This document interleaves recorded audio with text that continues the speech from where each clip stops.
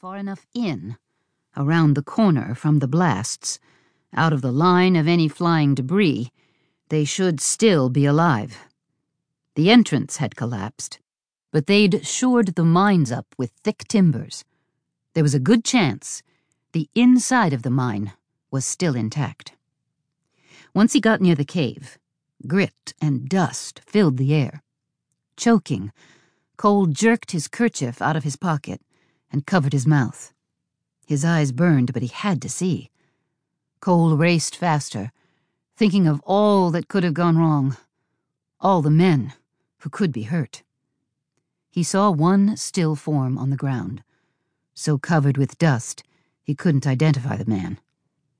Yet Cole could see clearly enough to know the man was beyond help.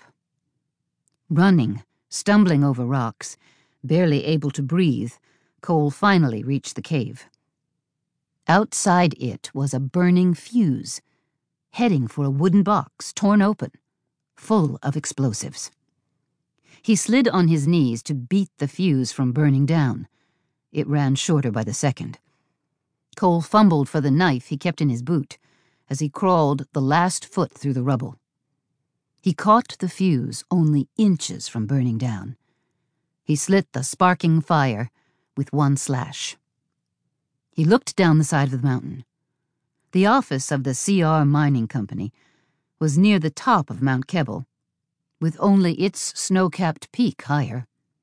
The CR leased claims to many men, all spread over 100 square miles. A few dozen of them were right here, close to headquarters.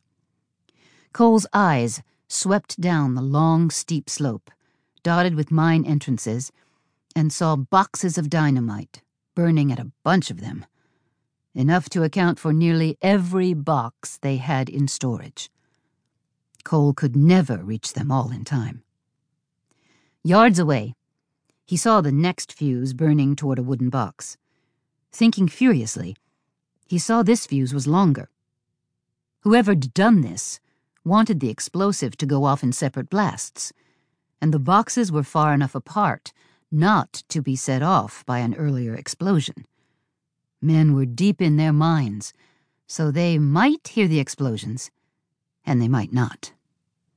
This time, with the men inside, was deliberate. Mid-morning. All the miners were hard at work at this time of day, and very few were outside. The explosions would bury them alive. Fury pushed him faster.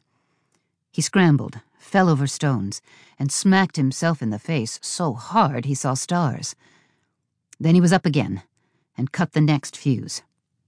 With cold purpose, he picked up a stick of dynamite, cut its fuse short, and lit it to the still sparking fuse in his hand, then threw the stick as far as his arm could hurl it.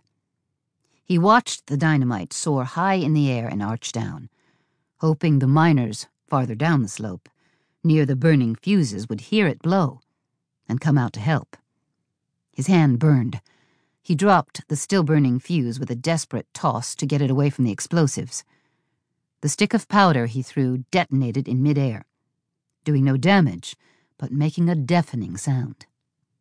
Another fuse burned just ahead. Cole ran for it. He cut it, lit one stick, threw it, and ran on. He saw the first man poke his head out of his claim far below.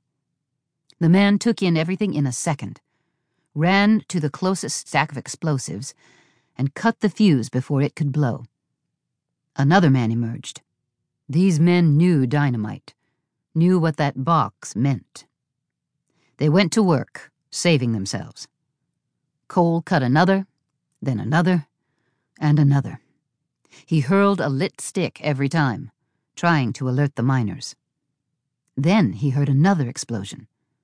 Sickened at who might have been in its path, he whirled toward the sound. The remnants of the blast colored the air below. Someone had figured out what he was doing, and had thrown a single stick of dynamite to warn those farther down. More men appeared. Fuses were cut. Sticks of dynamite were set off as a warning to all. Finally, he dropped to his knees by the last one.